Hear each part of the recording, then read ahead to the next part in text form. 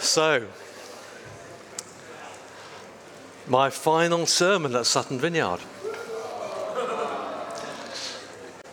I checked on YouTube and Jason's final sermon was 45 minutes.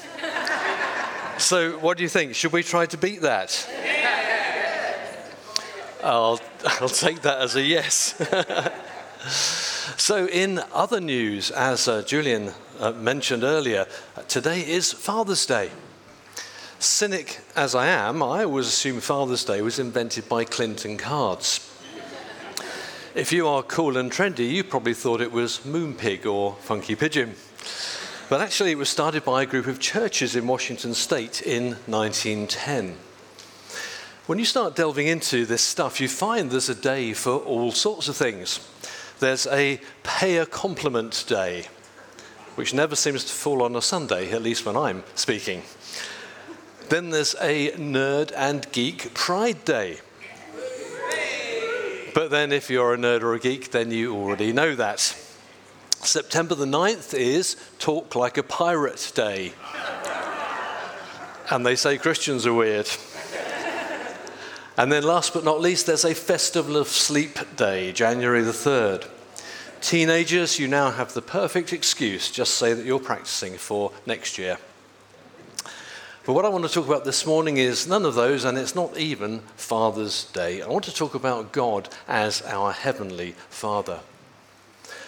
And that's because it's one of, if not the most important images in the Bible for picturing who God is and what God is like, especially from Jesus in the Gospels. Now, describing God in terms of human characteristics is called anthropomorphism. No need to remember that, but it's worth 30 points in Scrabble if you do. And it can be very helpful because we all need to be able to picture God in terms that we can relate to. But for some of us, it can also be unhelpful in bringing up bad memories or sad memories. So it's my prayer that that won't happen this morning, that speaking about God as our Heavenly Father will be healing and not harming. So before we go any further, let me get one thing out of the way, which is that God is not biologically male. That is bad anthropomorphism. Because as someone once said, if God is male, then the male is God, and that is 100% wrong. There are actually plenty of verses in the Bible that picture God in mother language as well, but that's another talk for another day. Now, it's interesting that in the early creeds, which are the classic statements of what Christians believe, they all begin with God as Father. Before anything else that he's known for, the Almighty, the Lord, the Creator, or anything else, Father is how we are invited to think of him. When the disciples said, teach us how to pray, Jesus said, when you pray, say, Father. So what Christians believe about God and how Christians pray to God starts with God as Father. But of course, there's a potential problem here as well, because for many of us, we've not had a good experience of our earthly father. So what can happen is that we picture God in the same way, maybe as critical, harsh, angry, absent, not interested, fickle, and impossible to please. And we can fear that that is what God the Father is like. And fear can be the right word. In our minds, God becomes someone to be feared more than someone to be loved. In Genesis, when Adam and Eve blew it in the Garden of Eden by doing the one little thing they were asked not to do, the first thing that happened was they hid from God among the trees of the garden. And when God asked them why, Adam says, I heard you in the garden and I was afraid of you. And that is one of the things that sin does to us. It corrupts our understanding of what God is like. We start fearing him, hiding from him, and being afraid of him. I don't actually think that the devil's agenda is to stop us believing in God. Instead, he targets something that is far more destructive, corrupting and distorting our understanding of what God is like. That's basically what the snake was doing in Genesis 3, trying to break their trust, sowing seeds of doubt in God's nature and character. In John 8, Jesus said the devil is a liar. He said there is no truth in him. And the particular lie that he's trying to sell us is that God is like the worst kind of earthly father instead of the most wonderful kind of heavenly father. A father who loves us passionately, unconditionally, as we are, who we can come to as we are, who welcomes us as we are. A father who is the complete opposite of all of those things that sadly we sometimes see in earthly fathers. Why is the devil so successful at selling his lies? Because the truth sounds too good to be true. And many Christians also think that it sounds too good to be true. So they start with God's wrath and God's holiness and our sinfulness instead. They even explain their good news as an angry father having to pour out all of that wrath and hatred of sin onto his son on the cross in order for him to be able to forgive us. As if Jesus' sacrifice calmed him down and changed his mind, which is a terrible way of explaining the gospel. In fact, it's nothing more than a caricature. Throughout the Bible, God's defining characteristics are not wrath and anger. They're love and grace and mercy and kindness and compassion. The reason that Galatians says the Holy Spirit produces this kind of fruit in our lives, love, joy, peace, patience, kindness, goodness, faithfulness, gentleness, and self-control, is because that is what he is like. So all of that comes with him when he comes into our lives. And of course, that's what Jesus is like. And it's what God the Father is like too, because they are one.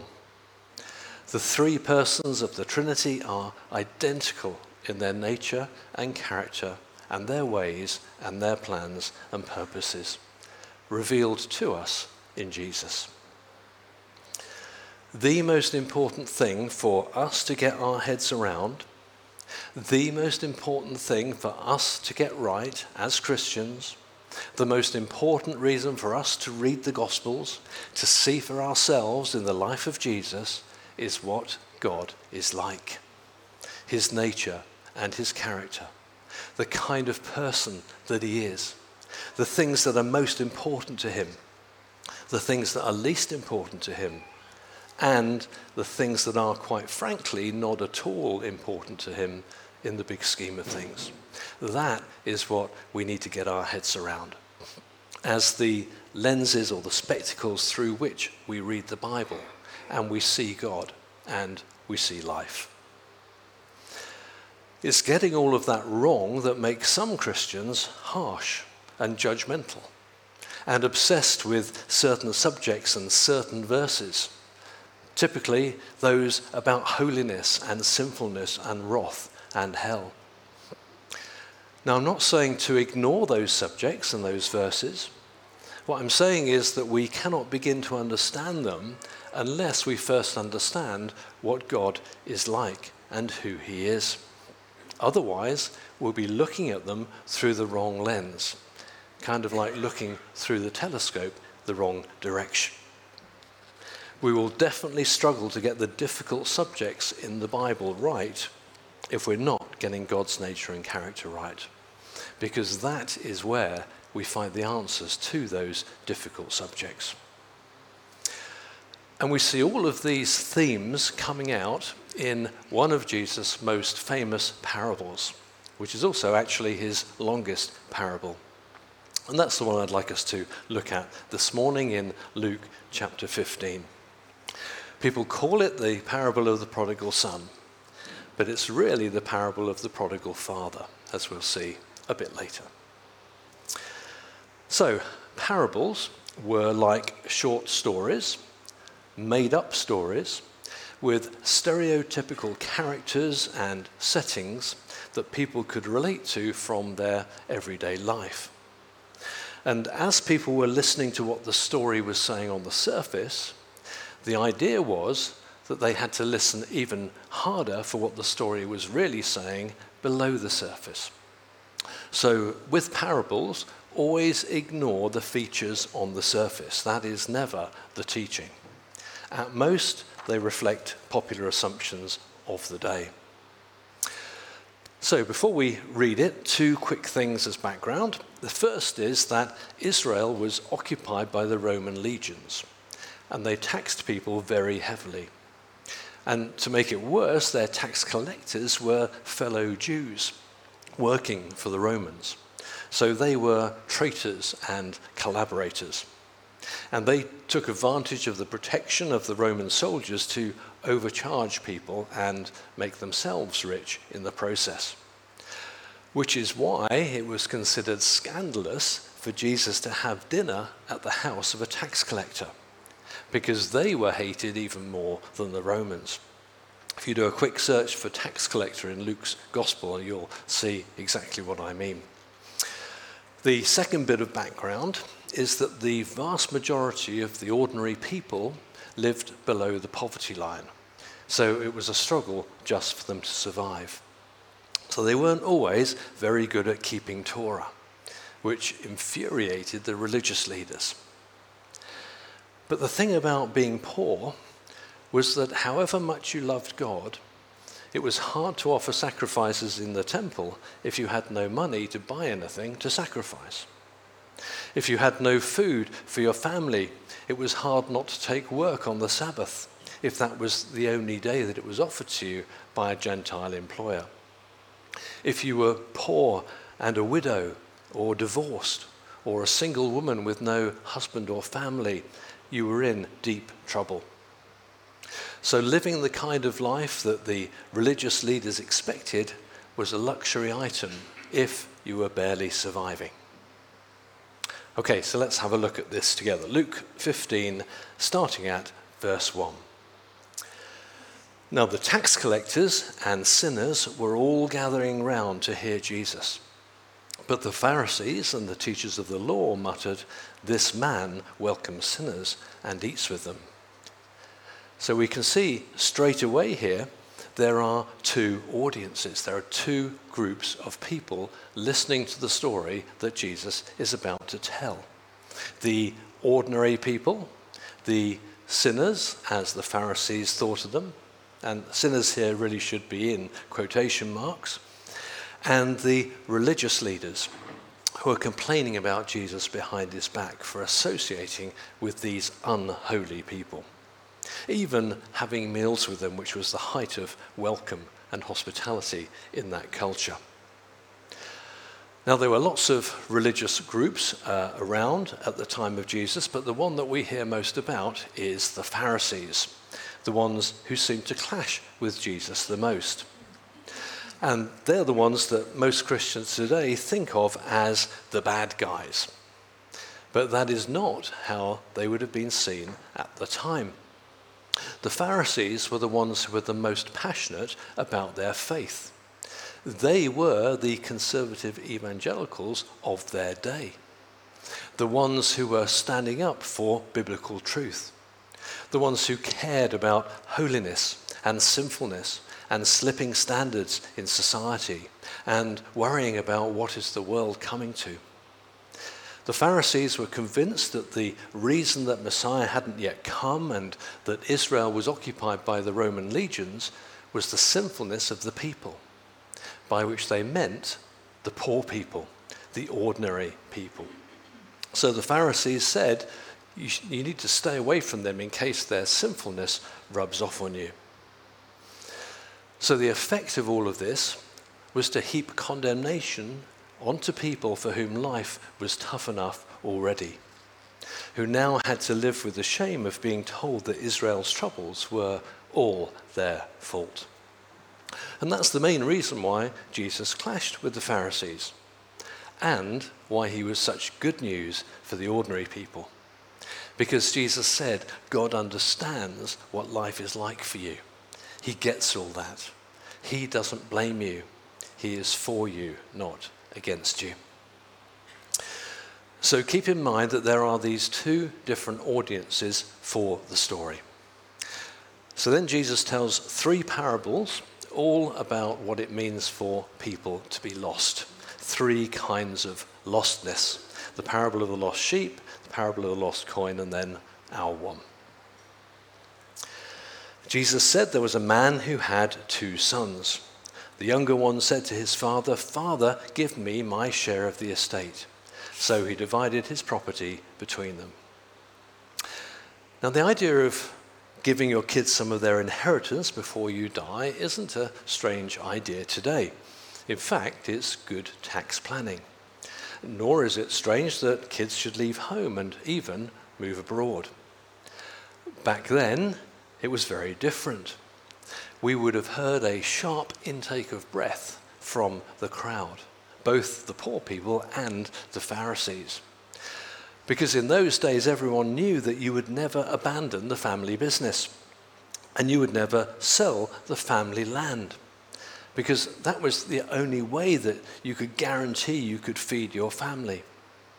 Only if people got into debt and were forced to would they ever sell it. That land would be passed down through generations. So selling the land in the story would be utterly shocking to everyone listening. Shameful that the son would demand it, that was bad enough, but just as shameful that the father would agree to it. Both are acting shamefully, and we're only 3 sentences in. Not long after that, the younger son got together all he had, set off for a distant country, and there squandered his wealth in wild living. After the younger son had spent everything, there was a severe famine in that whole country, and he began to be in need. So he went and hired himself out to a citizen of that country, who sent him to his fields to feed pigs. He longed to fill his stomach with the pods that the pigs were eating, but no one gave him anything. If the start of the story wasn't bad enough, it's now even worse, even more scandalous.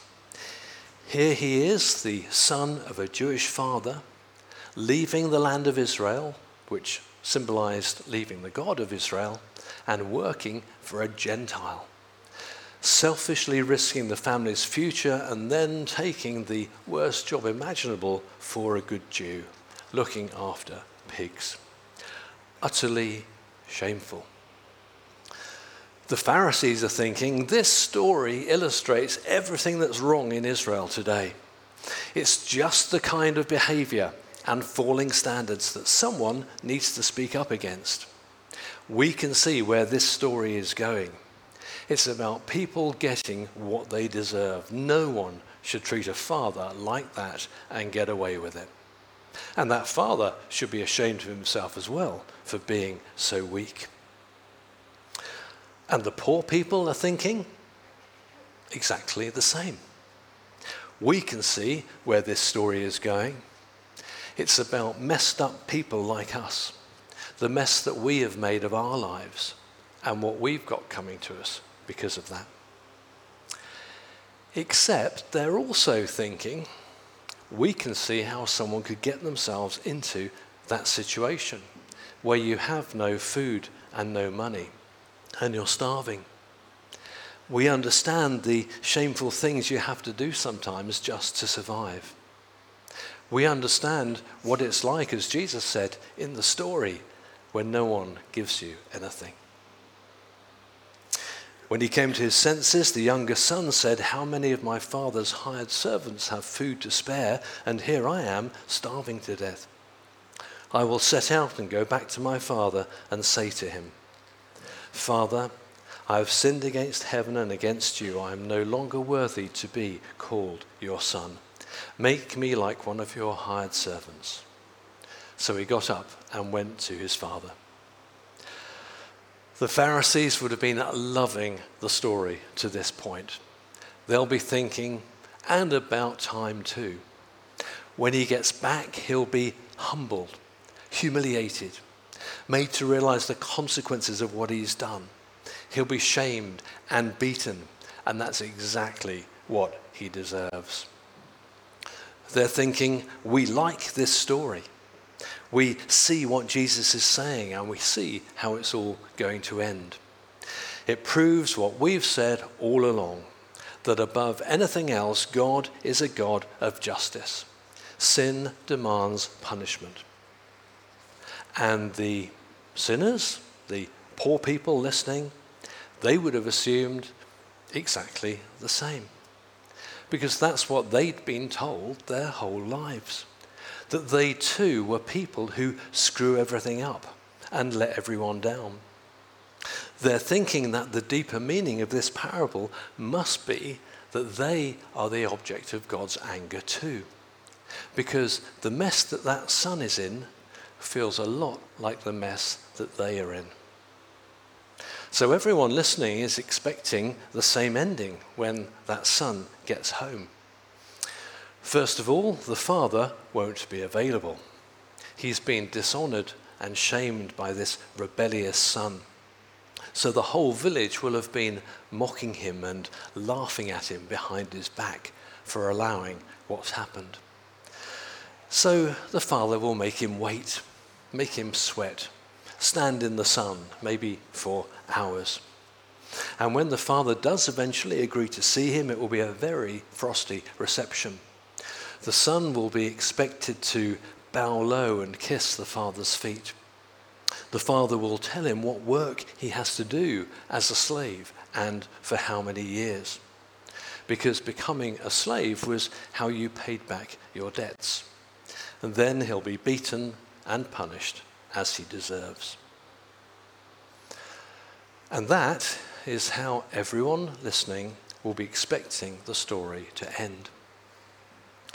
But while he was still a long way off, his father saw him and was filled with compassion for him. He ran to his son, threw his arms around him, and kissed him. Every single day that son has been gone, the father's been looking out for him on the horizon. That's how he sees him when he's still a long way off. And he runs out to him. Why does he do that? He wants to reach the son before the son reaches the village. He wants to protect him from the shame and the abuse. Respectable Jewish heads of family would never run. It was totally undignified. He would have to gather up his long robe in his hands and expose his bare legs. More gasps from the crowd. This is so humiliating. The son is a mess and he smells like a pig, but the father embraces him and kisses him. The son says to him, "Father, I have sinned against heaven and against you. I am no longer worthy to be called your son." So the son starts his speech, that one that he's been practicing, the one that is supposed to end with, "Make me like one of the servants." But the father cuts him off. He doesn't let him get to that bit. The father said to his servants, "Quick, bring the best robe and put it on him. Put a ring on his finger and sandals on his feet. Bring the fattened calf and kill it. Let's have a feast and celebrate. For this son of mine was dead and is alive again. He was lost and is found." So they began to celebrate.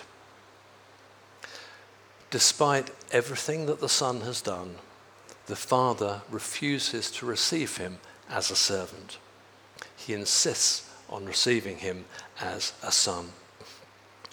And because that calf would have been enough to feed everyone, the father is inviting the whole village to see that that is what he's doing. So that's nearly the end of the story. And at this point, we're all thinking that we've heard the good news ending. But the Pharisees wouldn't have seen it like that at all. Everything in this story so far has been bad news. a shameful son and a shameful father. They're still waiting for the hero to emerge in the story. And here he comes now. Meanwhile, the elder son was in the field. When he came near the house, he heard music and dancing, so he called one of the servants and asked him, "What's going on?" "Your brother has come," he replied, "and your father has killed the fattened calf because he has him back, safe and sound." But the elder brother became angry and refused to go in. The Pharisees are thinking, "At last, this is our boy. That son has acted shamefully, that father has acted shamefully, and now he's got the whole village involved in a shameful celebration. And no one's done anything about it until now. Now the older brother will put things right. Someone who has standards, who cares about holiness, and who takes sin seriously." The older brother is showing everyone where he stands by refusing to go in. So his father went out and pleaded with him. But he answered his father, "Look, all these years I've been slaving for you and never disobeyed your orders. Yet you never gave me even a young goat so I could celebrate with my friends. But when this son of yours, who has squandered your property with prostitutes, comes home, you kill the fattened calf for him." "My son," the father said, "you are always with me, and everything I have is yours.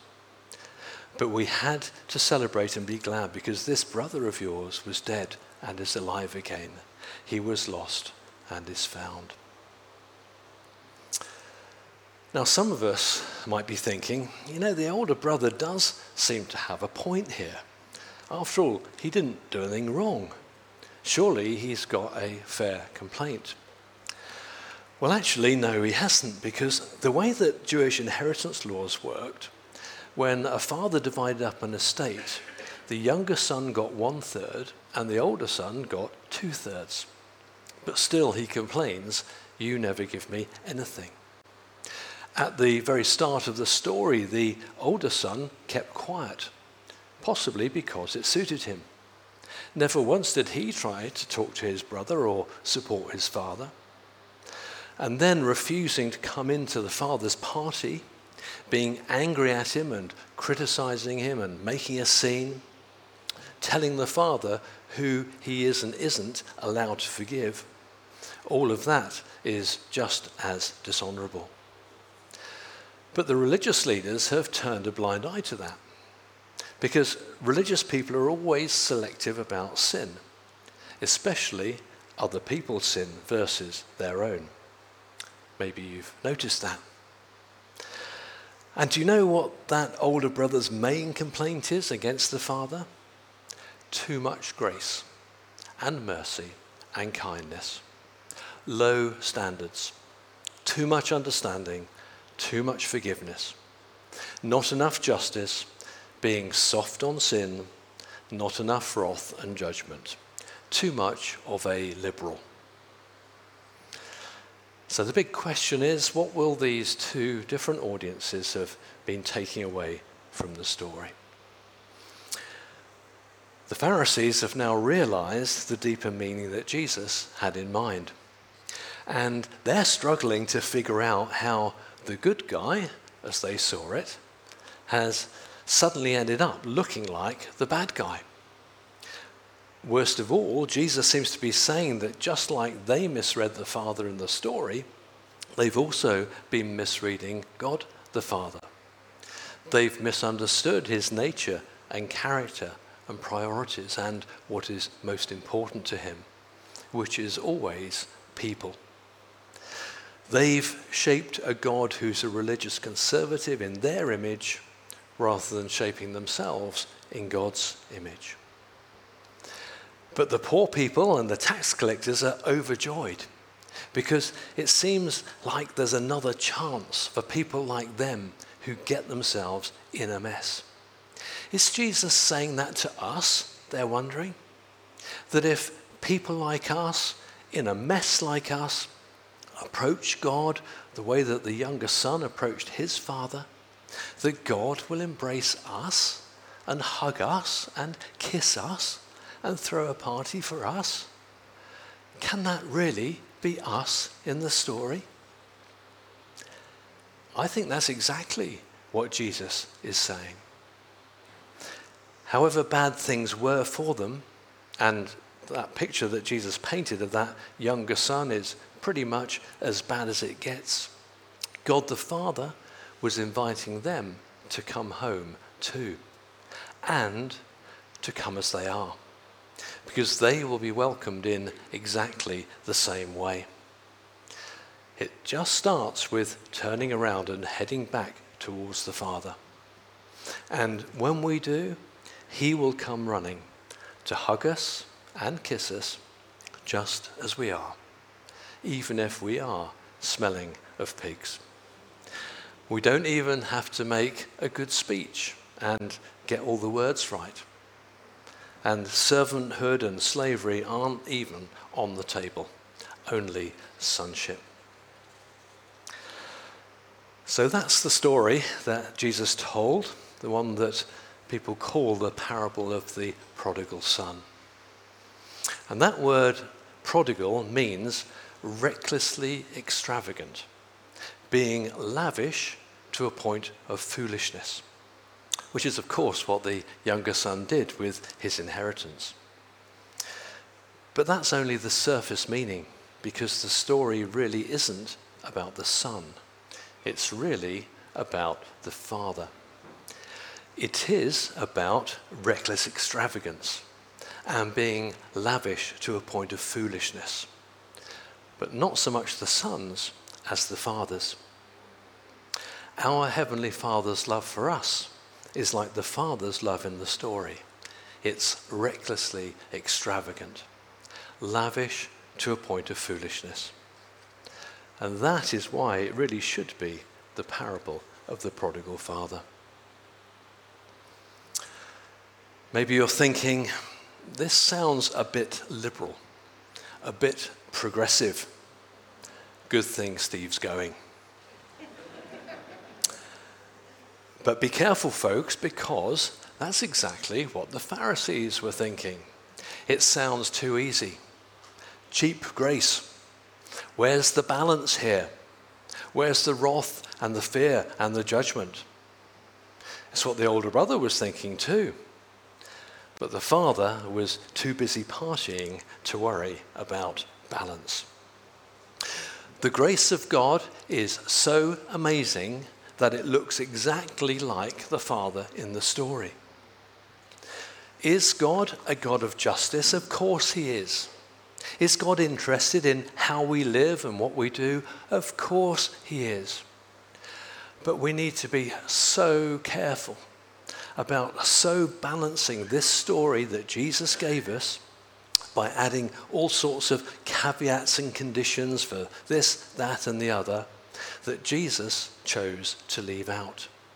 That we end up diluting God's reckless, extravagant love and turning it into something that sounds more reasonable and more respectable, instead of the party time that God intends it to be. Anna, maybe I can ask you and the worship team to come back. Thank you.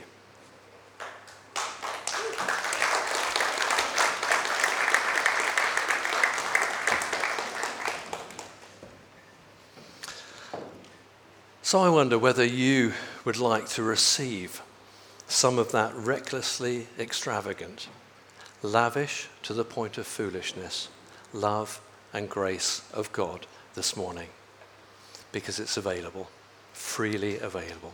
He wants all of us to be receivers of that recklessly extravagant, lavish to the point of foolishness, love and grace. And then he wants us to recklessly, extravagantly, and lavishly give it away, to copy him, to do what we see the Father doing as Jesus did. Jesus said, freely you have received, freely give. The more we give away, the more room there is for us to receive more. So if you'd like to do that this morning, if you're able to, why don't we stand together?